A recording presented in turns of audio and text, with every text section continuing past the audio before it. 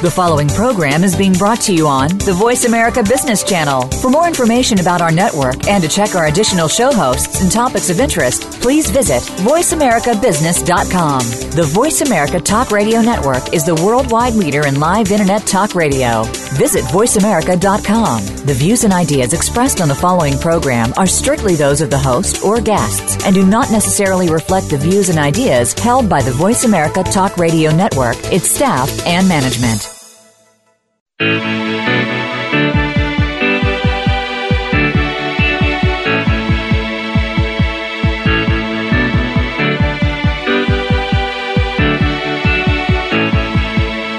This hour of the Costa Report is brought to you by Dole Food Company, the world's leading producer and distributor of fresh fruits and vegetables.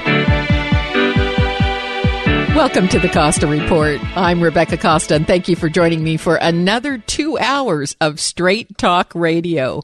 I want to open today's program by welcoming members of our armed forces who are tuning in from remote locations, as well as new listeners on affiliates in Texas, Florida, New York, California, Ohio, and from coast to coast throughout all 50 states, including new friends in Alaska and Hawaii. Thank you for your emails and letters, and also for making us part of your news week. In just a moment, popular governor of Colorado, Mr. John Hickenlooper, will be joining the program to give us an update on how the legalization of marijuana is going on in his state, as well as Colorado's forward-looking policies on gun background checks, water conservation, homelessness, and other persistent and complex issues that the entire country is grappling with. But before Mr. Hickenlooper joins us, as is my custom each week, let me tell you a little about his background.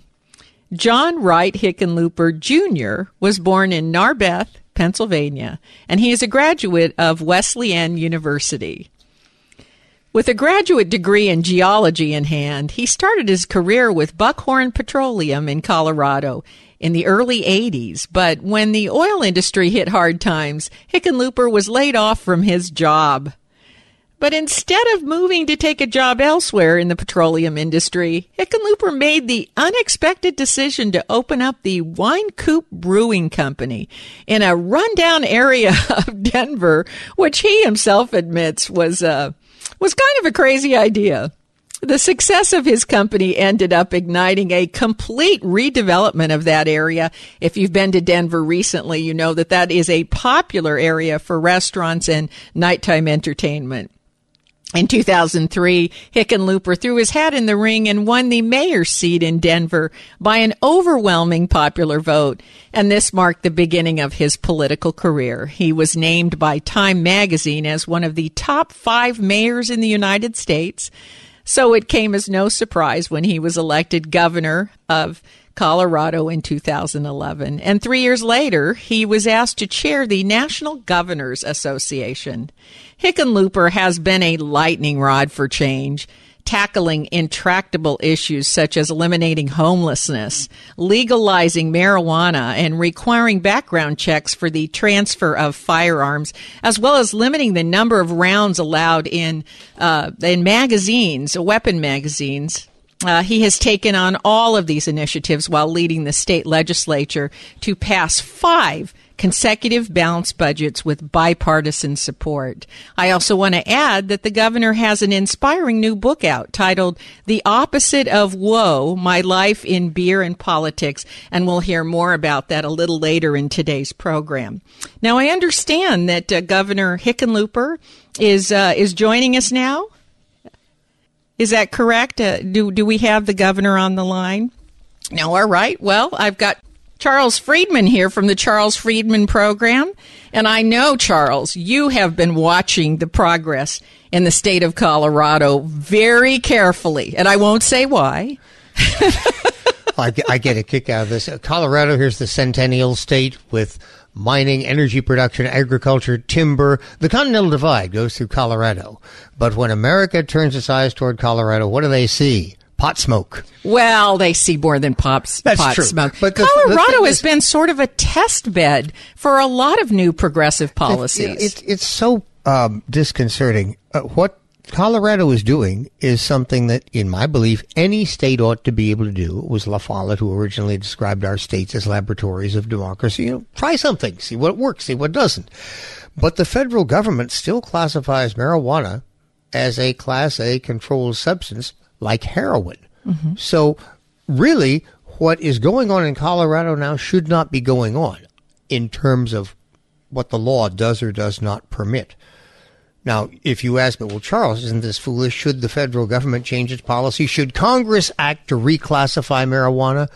Oh, yes. Yes, but you know that this has already gone to the Supreme Court, and they have kicked this back Congress to the states. has to do this. Well, I understand that, but you and I have had this conversation many, many times before about the fact that the Supreme Court gives an opinion. They don't make law. Right, exactly. And we'll return to that, I'm sure, in the roundtable. Thanks for... Well, I think you've got Governor Hickenlooper here. I do. Now, let's see what he has to report to us. I think we do have the governor on the phone. Governor? Rebecca, I'm here. Hi, terrific. So glad to have you join our program today. We were just talking about the fact that Colorado has been on the forefront of so many controversial legislative changes, including the one that you initially opposed but have since weighed in, given new evidence, and you claim might turn out better than you thought, and that's the legalization of marijuana in Colorado. So bring us up to speed on how that seems to be working. Yeah, and you're exactly right. I was dead set against it. I mean, you never want to be in conflict with federal law and trying to create a whole set of regulations and laws. And I mean, even Amsterdam never legalized it, right? They never taxed it. That's right. So it seemed like just a steep hill, and we were very, very worried about young people thinking that it was okay since we legalized it, so that we'd see a spike in usage among young people or among old people, among anybody.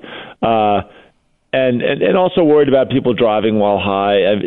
All these issues we had deep, deep concerns about, but the voters passed it almost 55-45.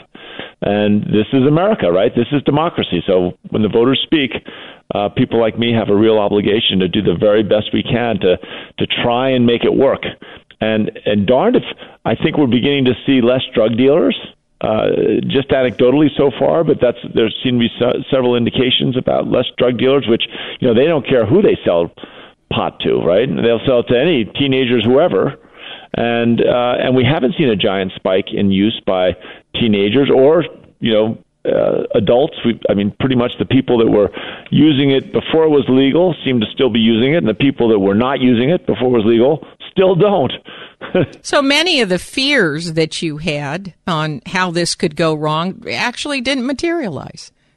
Yeah, I think to be honest, and again, I'm still cautious. I'm telling. I talked to another governor last week, and I said, if I were giving advice, if you're asking for advice, I'd say wait a year or two just to make sure that we don't have unintended consequences that we haven't seen yet. Mm-hmm. You want to see the data.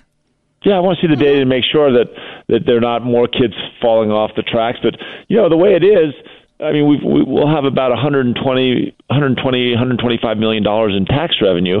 That, again, Colorado has a $27 billion budget. So, it's not going to solve any problems. But it is money that we can use. The first $40 million goes for education buildings, school buildings, but then we use it for mental health, we use it for regulation, we use it for marketing, doing TV ads that tell kids, even if you're a teenager, especially if you're a teenager, that, this high THC marijuana, if you use it only once a week, you face a high probability that you're going to lose a little sliver of your long-term memory every time you do it. Right. So some of those tax dollars are going into making sure that there's an appropriate education campaign going on. Exactly. The TV ads and whatever, and posters and just regulating, making sure that people aren't getting, it's not becoming corrupt. Mm-hmm. So when you legalized marijuana in the state of Colorado, you thought of it in terms of an entire program, not just the legalization and access, but also the responsibility to put education out there and to train people and put other kinds of regulations in place that would make sure it didn't get out of hand. Exactly. And we really did take it as a holistic, we viewed it as this is going to be one of the great social experiments of the first half of the 21st century. And it has been, and I've noticed that you've, as you mentioned earlier, other governors that are very interested in the potential tax revenues, you have come out and said, well, give it a little more time. Let's get a little more data. This is not something you rush into, and I respect that very much. Now, we have to take our first break, but stay right where you are. When we come back, we're going to talk about another area where Colorado is leading the nation. You're listening to the Costa Report.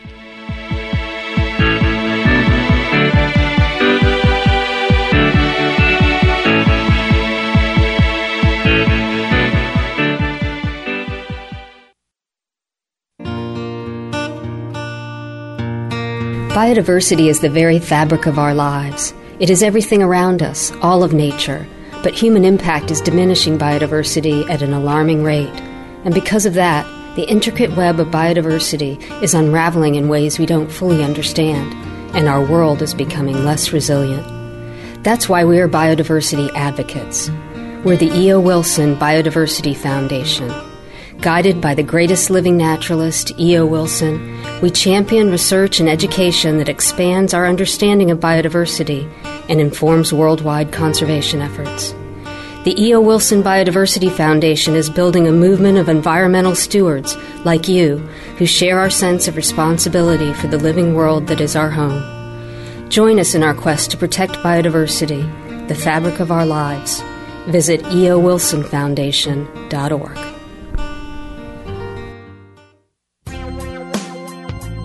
If you listen to the news today, you might come away with the impression that our biggest challenges are political and economic.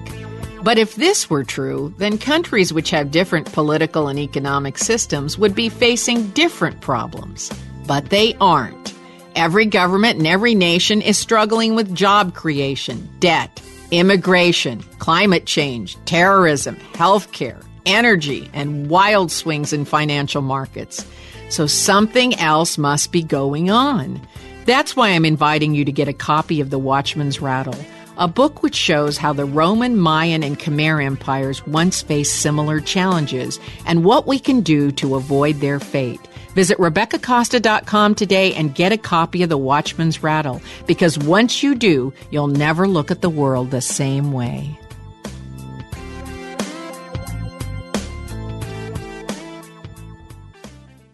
Hi, it's Charlie from the Garden Company, your locally owned garden center. It's the season to relax and entertain outdoors, and we have some great ideas for enhancing your yard for you and your guests. We have awesome glazed ceramic pots in a wide range of colors, shapes, and sizes that are perfect for herbs, succulents, perennials, and dwarf citrus. Add some stylized whimsy to your garden with our beautiful bird baths, benches, gazing globes, and metal garden art. Let us help you put together a drip irrigation system and select an organic mulch to maintain the beauty of your garden while conserving water.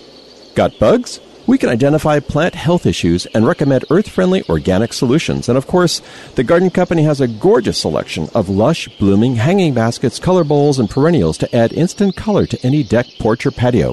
The possibilities are endless at the Garden Company Nursery and Gift Shop, 2218 Mission Street, across from Safeway on the west side of Santa Cruz. Like us on Facebook at facebook.com/thegardenco. The Garden Company Nursery and Gift Shop, proud member of Think Local First.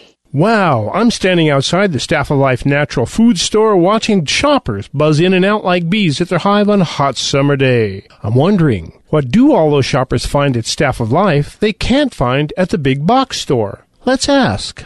Tom, I've been shopping at Staff of Life since they first opened. It's always good. Good prices, good selection. You always see people you know, like you. Hi, my name's Kalila. They're wonderful people, and I like to give my business to the people in my community. They have a good meat department. They have a great produce department. I mean, you can't find anything like this. It's for me that it's very satisfying to shop here. Sharon, Santa Cruz. Staff of Life has the best food. I get fresh everything I need. They have a lot of things I can't find anywhere else. Think local first and eat local first by shopping a genuine Santa Cruz tradition. The original, locally owned Staff of Life Natural Food Store at 1266 SoCal Avenue in Santa Cruz. If you can't find it at Staff of Life, maybe you don't want to find it.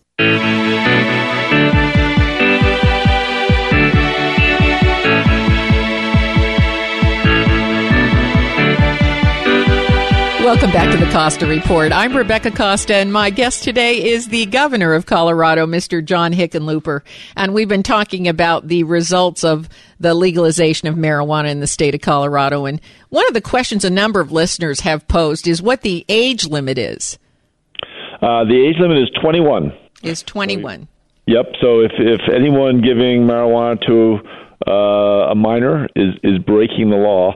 Although I will say that the brain scientists I've talked to, a bunch of them think that even 21, 22, 23, 24, your brain's still growing sufficiently rapidly so that they're saying people should wait till they're 25 before they can feel like they're smoking marijuana safely. That's what they said. Having raised children myself, I would say at 25 their brains are still growing, and arguably maybe even after 35. I'm just telling you what these guys who've got all the fancy monitors are what they've been saying. Now, the legalization of marijuana is not the only area where Colorado has led the nation in making these untested reforms. You also approved a number of changes in gun ownership, including the limiting the number of rounds a magazine can hold, and also these background checks for gun transfers. Tell us about these measures and what caused you to approve those measures. Well, after we had that big shooting in the Aurora movie theater, I think it was about 4 years ago, we obviously felt like you had to look into the issue, and the first thing was mental health, and we immediately went and increased our mental health spending by it was over 30%. But we also looked at things like universal background checks, and it's funny when you got into some of the final numbers that we looked at in 2000. This was in our legislative session in 2013. But we went back over the data that came in from 2012, and we were getting to about half the gun purchases. Mm-hmm. And we went and we said, all right, our Republican friends are saying, crooks aren't stupid. They're not going to get a background check to buy a gun. Why are we having to spend $10 and wait around for 15 minutes? And so we went back and looked at the data of did we catch anybody, doing universal background checks in 2012. And you know what? It turns out crooks are stupid. And think about this, there were 38 people convicted of homicide who tried to buy a gun, and we stopped them. 133 people convicted of sexual assault. There were 420 people that had a judicial restraining order not to see their old spouse or their old boss. And just in case you think crooks really aren't stupid, 238 crooks, when they came to pick up their new gun, we arrested them for an outstanding warrant for a violent crime. No kidding. Oh, I love this story. Basically, the almost every Republican I could talk to who wasn't an elected official said, of course you want background checks. We want to make sure that we don't put guns in the hands of dangerous people. It has nothing to do with the Second Amendment. In no way did we ever want to infringe on the Second Amendment. We would just want to make sure that, innocent people aren't killed by people that shouldn't have guns. Anyway, we went through the whole process, and it was, very, very divisive and a difficult transaction. 2 state senators got recalled because of their votes on this thing. It was tough. Yeah, I know it was tough. And this is a volatile discussion. Anytime you talk about marijuana, anytime you talk about guns, people's emotions get stirred up. Since the big problem with gun ownership and the people that commit these violent acts have mental health issues, I have never understood why the waiting period shouldn't be a little bit longer, because if you're mentally unstable over the course of 6 months or 1 year, you're likely to have an event that's going to involve law enforcement. And I'd like that to be on record during the background check period. But when I tell people, what's the big deal? You're not infringing on your constitutional right if you make the waiting period a little bit longer to see if somebody's mentally ill. But I get a lot of flack for that, and nobody seems to want to make the waiting period 6 months to a year. But for me, the benefits far outweigh the length of time you have to wait. And everyone says, well, what about you can't protect yourself during that 6 months and 1 year? And I suppose, they have a good argument where that comes down. There seems to be considerable debate as to whether this gun legislation reform should be left to the states or whether the federal government needs needs to establish better countrywide legislation. What's your feeling on that? Well, I think things like universal background checks. Again, almost any place in the United States that I've been, there's been a large majority of people think this is a good idea. And the National Rifle Association used to believe it was a good idea. For some reason, I'm not sure they view it as a way to sell more guns now, which I don't think should be the appropriate dynamic by how we make these decisions. But I think, a lot of these things, the Supreme Court Justice Louis Brandeis said that states are the laboratories of democracy. And in many cases, maybe states can see whether you can make a difference with one thing or another. But oftentimes, if you look at cities that have really strict laws against guns, like New York or Chicago, and yet still have a huge amount of gun violence, that's because there's a pipeline of guns coming in from those places where it's legal. And I think one thing to consider is the illegal transfer of across interstate lines of guns. I mean, maybe that's something we should look at having stricter penalties for. Right. Well, of course, if the federal government doesn't take a stand on universal background checks, what it means is you just have to drive over a state line, right? And so it tends to not work very well. But you've also taken a position on magazines, the size of magazines. Yeah, we went back and looked at since about, I can't remember the dates, but I think it was 1985, there had been at that time, and this was back in 2013, there had been, I believe, 42 mass shootings, and 32 of those had magazines that were more than, had been with magazines more than 15 rounds. A large number. Again, I should have those facts in front of me. I don't, but it was a large enough number that I became persuaded. I mean, and that's a difficult one because there are 300,000 high capacity magazines already out there. Right. So no one's going and trying to collect them.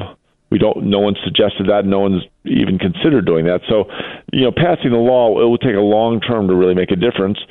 But in the end, we couldn't find. We had an intern go back and look at every Nexus, Lexus, every media search, every newspaper article. We couldn't find an example of a single person defending their home who needed more than 15 rounds ever. Mm-hmm.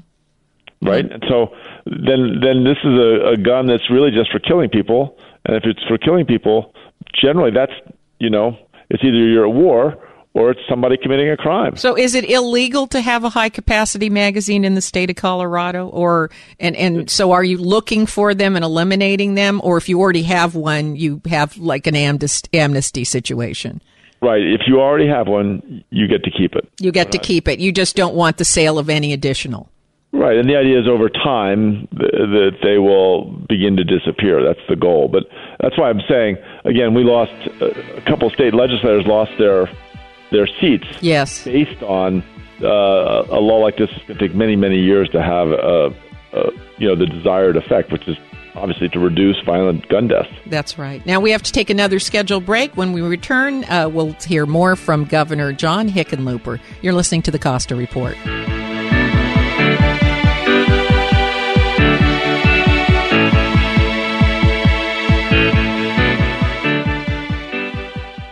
In the opening of All Quiet on the Western Front, Eric Maria Remarque wrote, "This book is to be neither an accusation nor a confession, and least of all, an adventure, for death is not an adventure to those who stand face to face with it. It will simply try to tell of a generation of men who, even though they may have escaped its shells, were destroyed by the war. Today, Project Healing Waters offers men and women that have escaped the shells of war the opportunity to heal by teaching our returning veterans to fly fish in some of the most beautiful, tranquil rivers in our country. These natural surroundings have the ability to restore the human spirit, and with your help, Project Healing Waters is able to reach out to thousands of our men and women in the military every year. For information on how you can help, go to projecthealingwaters.org. Please give and give generously to those who have put their lives on the line for you. That's projecthealingwaters.org. Help those who have escaped the shells of war and need your help to come all the way back. Are you living with pain,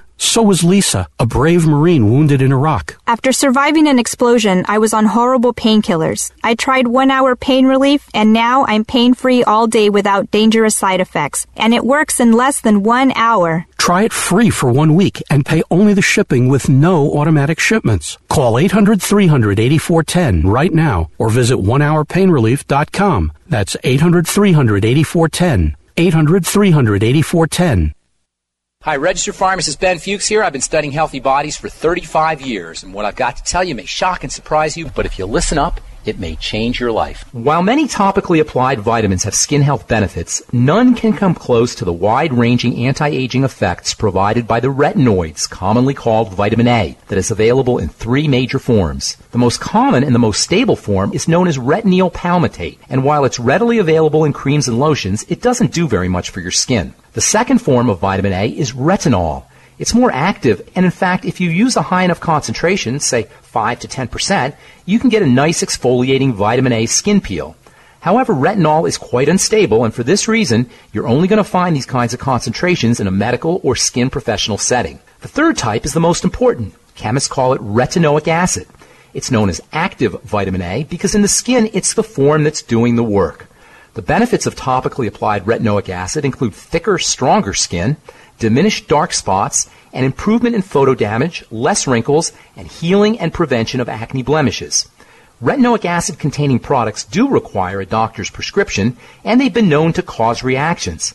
If you've tried to use retinoic acid and ended up with a rash, try using or upping your daily dose of essential fatty acids. Low levels of omega-3 and 6 essential fats can make skin sensitive, and in deficiency states, irritations are much more likely to occur. Pharmacist Ben here, urging you to go to kscohealth.com to order Beyond Tangy Tangerine, the Healthy Start Pack, and other nutritional supplements that I personally use and recommend. You can purchase these premium quality products at wholesale prices online at kscohealth.com. That's kscohealth.com. I'm the pharmacist that believes that staying healthy and strong is not only about medicine, it's about giving your body the raw materials it needs to do its work. Go to kscohealth.com. Make sure you check out the cool videos too at kscohealth.com. That's kscohealth.com.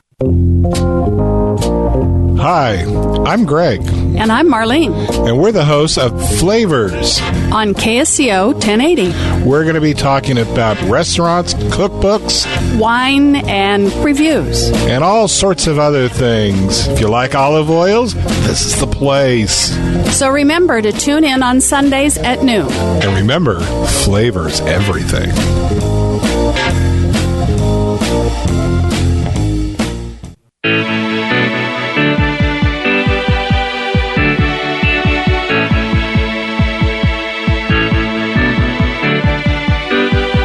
Welcome back to the Costa Report. I'm Rebecca Costa, and if you're just joining us today, my guest is the governor of Colorado, John Hickenlooper. So let's talk about this book you released this spring, titled The Opposite of Woe. In your book, you take us on your journey from an unemployed geologist to brewery owner, mayor of Denver, governor of Colorado. In many ways, it's the story of how you went from a private citizen to a government leader, and that's what our founding fathers had in mind many years ago, isn't it? Yeah, I think that was part of my goal. Was it was a wake-up call for nerds and geeks everywhere. You know, I grew up as a little kid I was skinny with thick glasses and acne, and I never ran for student council. I was never involved in any kind of leadership thing, and yet I think our founding fathers did expect citizens to go out into the world and learn lessons in seeking their fortune, and if successful and so inclined, should come back and help solve problems and figure out solutions for as part of the public service. And there is something about the citizen turned politician that seems to be able to work in a bipartisan environment. You passed, I think it is 5 or 6 consecutive budgets there in Colorado, and that takes a bit of doing.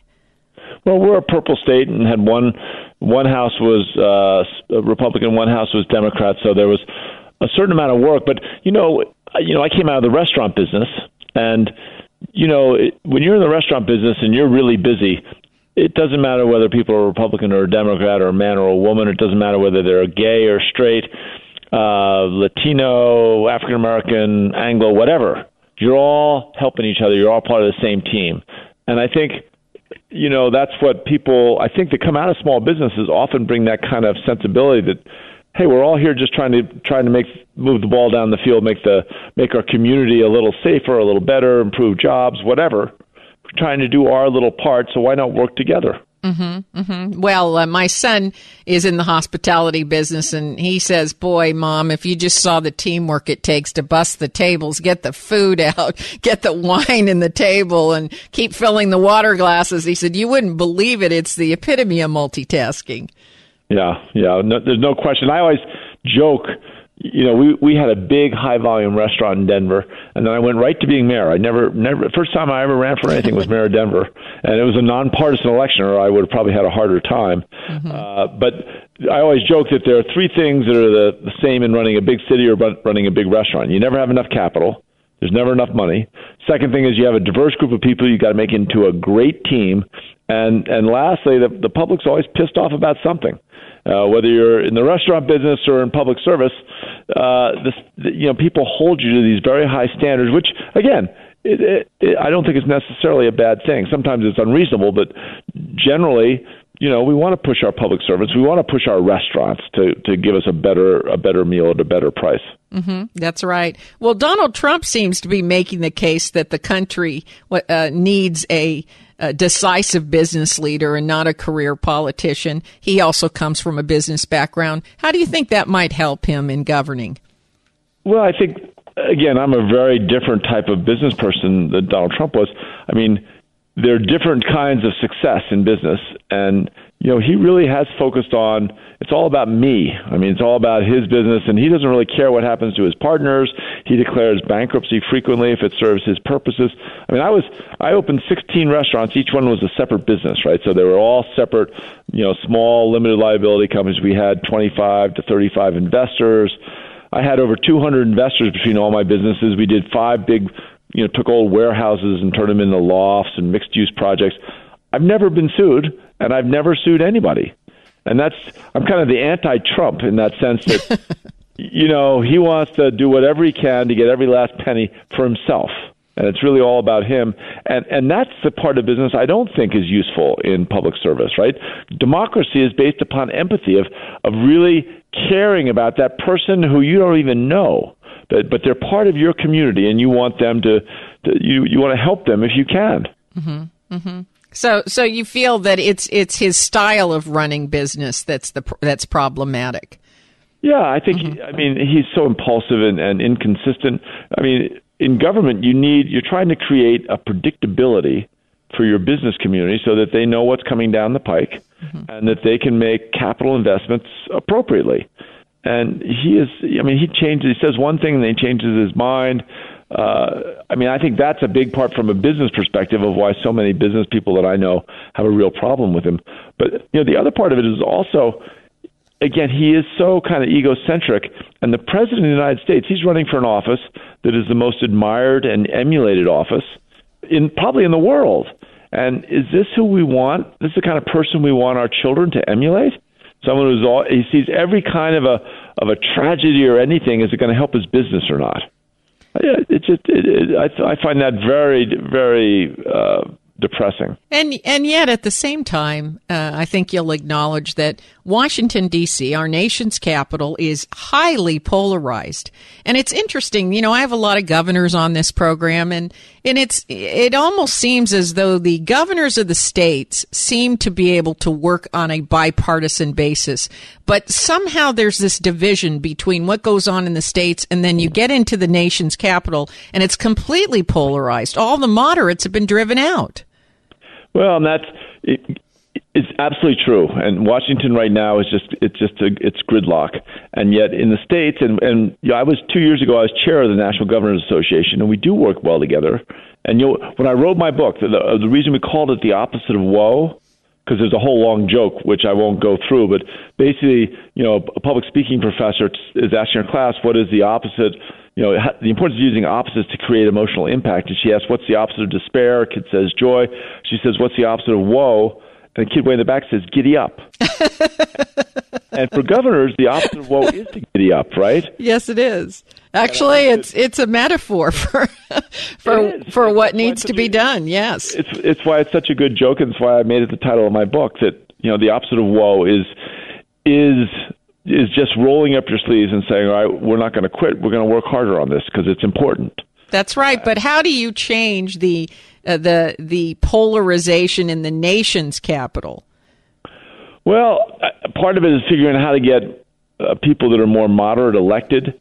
Part of it is that each party is holding all of their elected officials as hostages and saying, if you vote against this one issue, you vote against this other issue, we're going to make sure you have a primary, we're going to get you out of office. Yes. That's not the way the game's supposed to be played. I don't know how we change it. Part of it is the attack ads that we see. Mm-hmm. You never see in the private sector, Coca-Cola and Pepsi compete. Oh my God, do they compete hard? And yet you never see attack ads that Coke doesn't do an attack against Pepsi because it would work. Pepsi would have no choice. They'd have to do an attack ad against Coke. Coke would attack Pepsi. Pepsi would attack Coke. You would depress sales in the entire product category of soft drinks. What we're doing with all the attack ads in politics is we're depressing the product category of democracy, and people just tune out.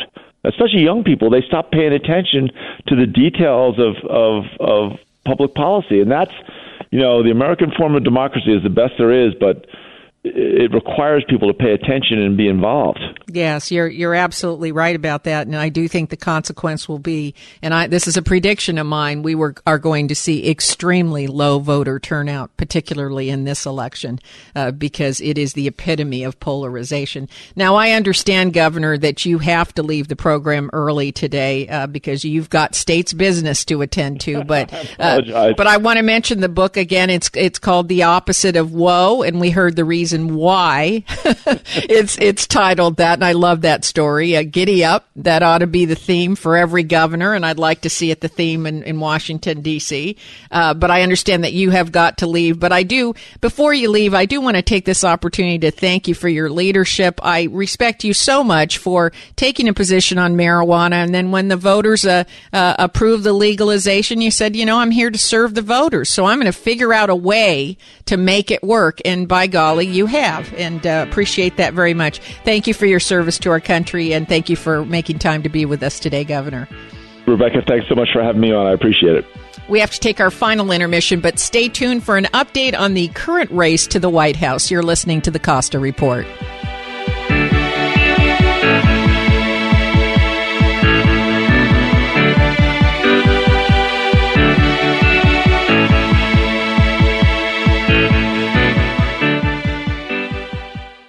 I'm here today with Scott Caraccioli of Caraccioli Cellars, recent winners of the best sparkling wine in the U.S. in the Champagne and Sparkling Wine World Championship. Congratulations, Scott. Thank you, Rebecca. Thanks for having me. So what is it about your Brut Cuvée that beat all the other competitors around the world? We really focus on creating an expression of the Santa Lucia Highlands and doing it the right way. And when you control the process from the beginning to the end and you have talent like Michelle and top-tier grapes, they really shine through. This was a worldwide competition. It was definitely a humbling experience. We were in a room with producers that have been making wine for over 100, 200 years, and was a huge honor to have Tom Stevenson give us the best U.S. Sparkling Wine Award. We fared really well overall. We had 3 wines win Best of Class, which was great.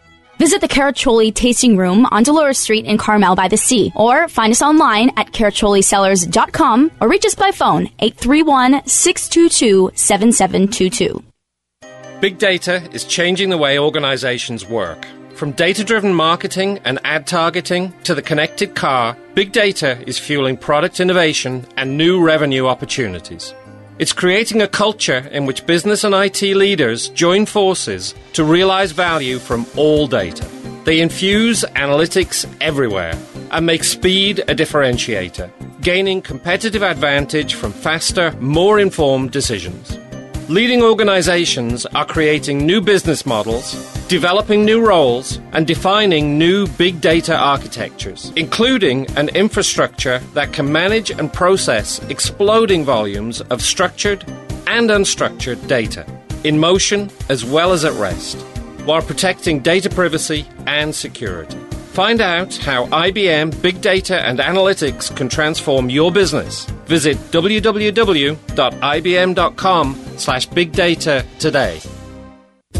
Happy Dog Hot Dogs, a local favorite and Santa Cruz's only bright red hot dog cart located at the corner of River Street and Josephine, serving the best and freshest locally made gourmet sausages from Los Gatos Smokehouse and Corralitos Market. With over 25 different toppings to choose from, it's guaranteed fun in a bun. Open Monday through Friday, 11 to 2. Go by today. Happy Dog Hot Dogs and have fun in a bun. Is your internet connection slow? Etheric Networks can help you. Etheric Networks is the Bay Area's locally owned alternative to DSL satellite and cable. We do a few things to make our service better. We have a great reputation, and our staff is committed to providing a great user experience. We listen to our customers and listen to our staff. We pay living wages. Our staff are local Bay Area engineers and professionals. We provide flexibility and personalized service. Being in Silicon Valley, we have direct contact with the networking software and hardware companies and can bring new technologies to market before the cable and phone companies. We operate a tower-based fixed wireless network as well as a fiber optic backbone network that rings the Bay. The combination creates an ultra-reliable high-capacity network that you ought to try. KSCO Business Special. Business service up to 10 megabits per second symmetric for as little as $299 a month with a $399 installation fee. Etheric Networks. Call 650-399-4200. Etheric.net. The Cannabis Connection is the educational outlet for all to engage with policy, science, culture, and local developments in order to orient the community in the rapidly evolving cannabis renaissance. Our goal is to open a dialogue surrounding the potential that this plant provides to heal people's ailments, but also heal our society from a social and economic standpoint. Tune in to The Cannabis Connection, Friday nights, 8 to 9 p.m. on KSCO AM 1080.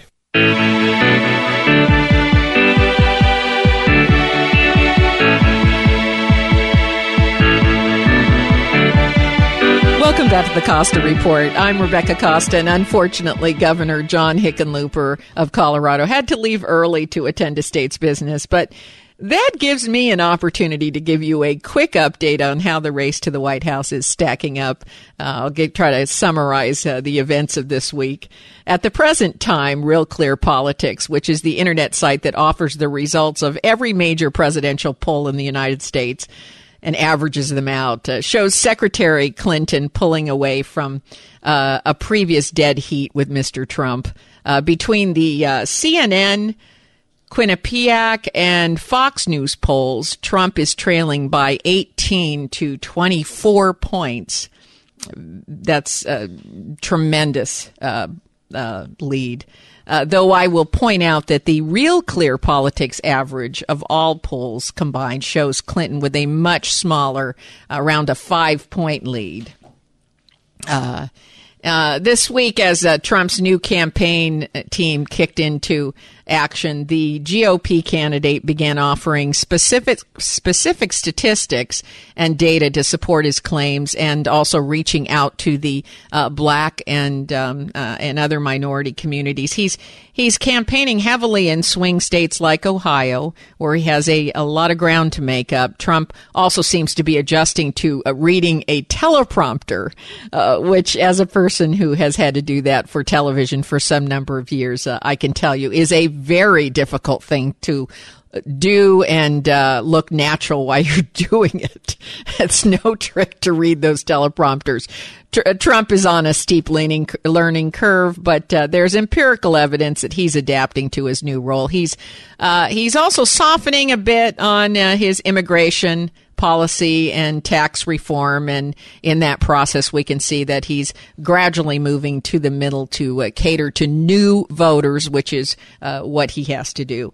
In the meantime, a federal judge has ordered that 15,000 documents, which include new emails, are to be reviewed by the FBI as part of their investigation into Clinton's home email server debacle, and it's unclear whether this is going to have any impact on the race until that review is completed.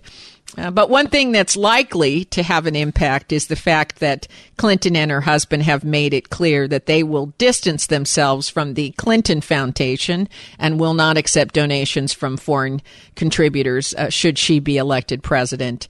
Evidence of the pay for play seems to be mounting, tainting her years as Secretary of State, and the real purpose of the Clinton Foundation seems to be coming up to question.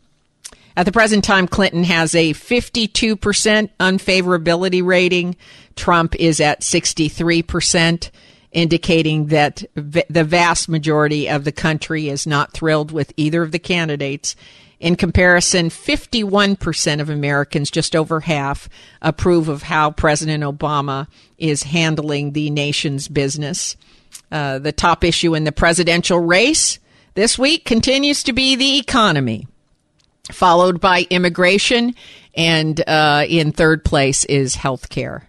Defense and education as issues that Americans care about today is trailing far behind the economy, immigration, and health care. And that's kind of a surprise given all the campaign talk about secure servers and ISIS. And finally, Gallup released a poll this week indicating that 63% of Americans agree with requiring voters to show identification. So from all accounts, this seems to be a requirement that most Americans are in favor of, and not this political lightning rod some politicians have made it out to be. If you are a longtime listener, then you know that I am one of the new 42% of voters who, according to Gallup, claim that they are an independent. And I am therefore inclined to vote for whichever candidate is the best for the country, irrespective of their political party. Now, I have also promised to keep you informed the minute I make my decision as to who I will cast my one and only vote for, as well as my reasons. This election, more than any others, will be decided by independents. And for the most part, like me, they remain largely undecided. Regrettably, nothing occurred this week to help me decide. The GOP keeps talking about the email server, Benghazi, and the Clinton Foundation, and monies that Mrs. Clinton accepted for public speaking. And the Democrats continue to take aim at Trump's temperament, recklessness, and lack of experience. As there were no new developments this week, other than those the media blew out of proportion in order to just fill good old airtime, the undecided voters remain undecided, and both candidates run the risk of a historically low voter turnout unless they succeed in engaging voters outside of their respective political parties. In the event that no new information appears between now and Election Day, then it is likely that the live debates will carry much more weight than they normally do, and the race may well be over after the first live debate. Which, by the way, ought to be a debate with no moderator. If this is the first time you're hearing this, you'll be in shock. Moderators are getting in the way of our ability to see the candidates in live action in their natural habitat. All the structure, the deliberate questions, the time limits and rules put on the candidates, they put them in an artificial environment, not in a real in a conversational environment. But imagine for just a moment that both candidates walk out on the stage, take a seat at a table, and nobody does anything. All we do is watch them have a conversation and watch how the conversation evolves. A conversation with no rules, no moderators, no referees. Who would start? Who would be the first to speak? What would they say? Would they interrupt and talk over each other? Would they attack? Would they listen politely? Would they get defensive? Would they take things personally? These are things that can only come forward if you allow a moderatorless debate.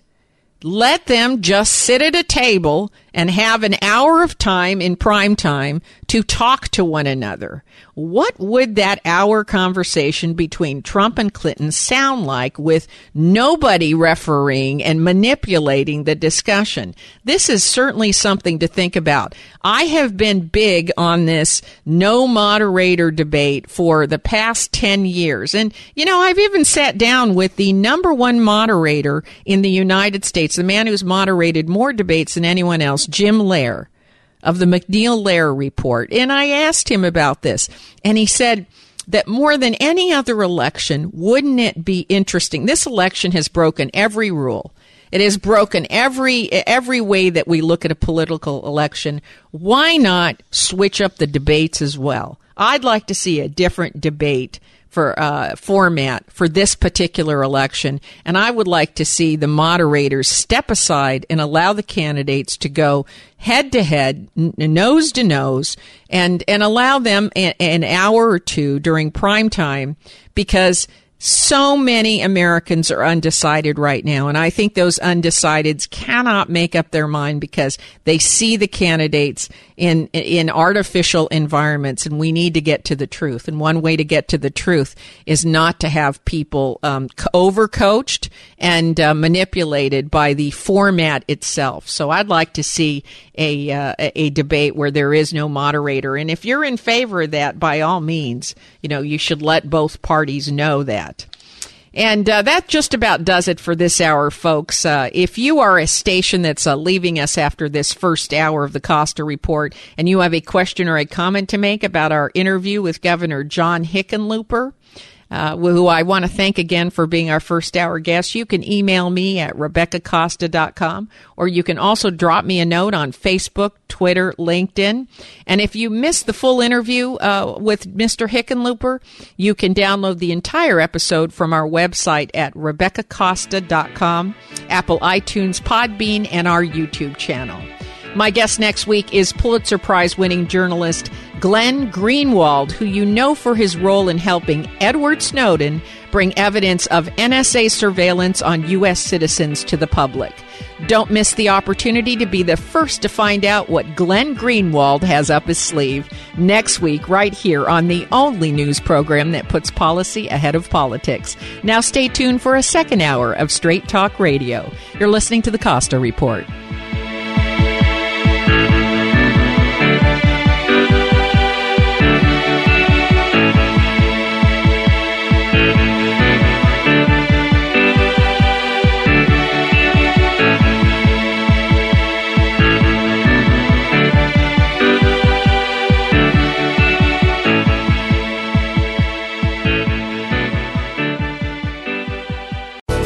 Thanks again for listening to the preceding program, brought to you on the Voice America Business Channel. For more information about our network and to check out additional show hosts and topics of interest, please visit voiceamericabusiness.com. The Voice America Talk Radio Network is the worldwide leader in live Internet talk radio. Visit voiceamerica.com. The views and ideas expressed on the preceding program are strictly those of the host or guests and do not necessarily reflect the views and ideas held by the Voice America Talk Radio Network, its staff, and management.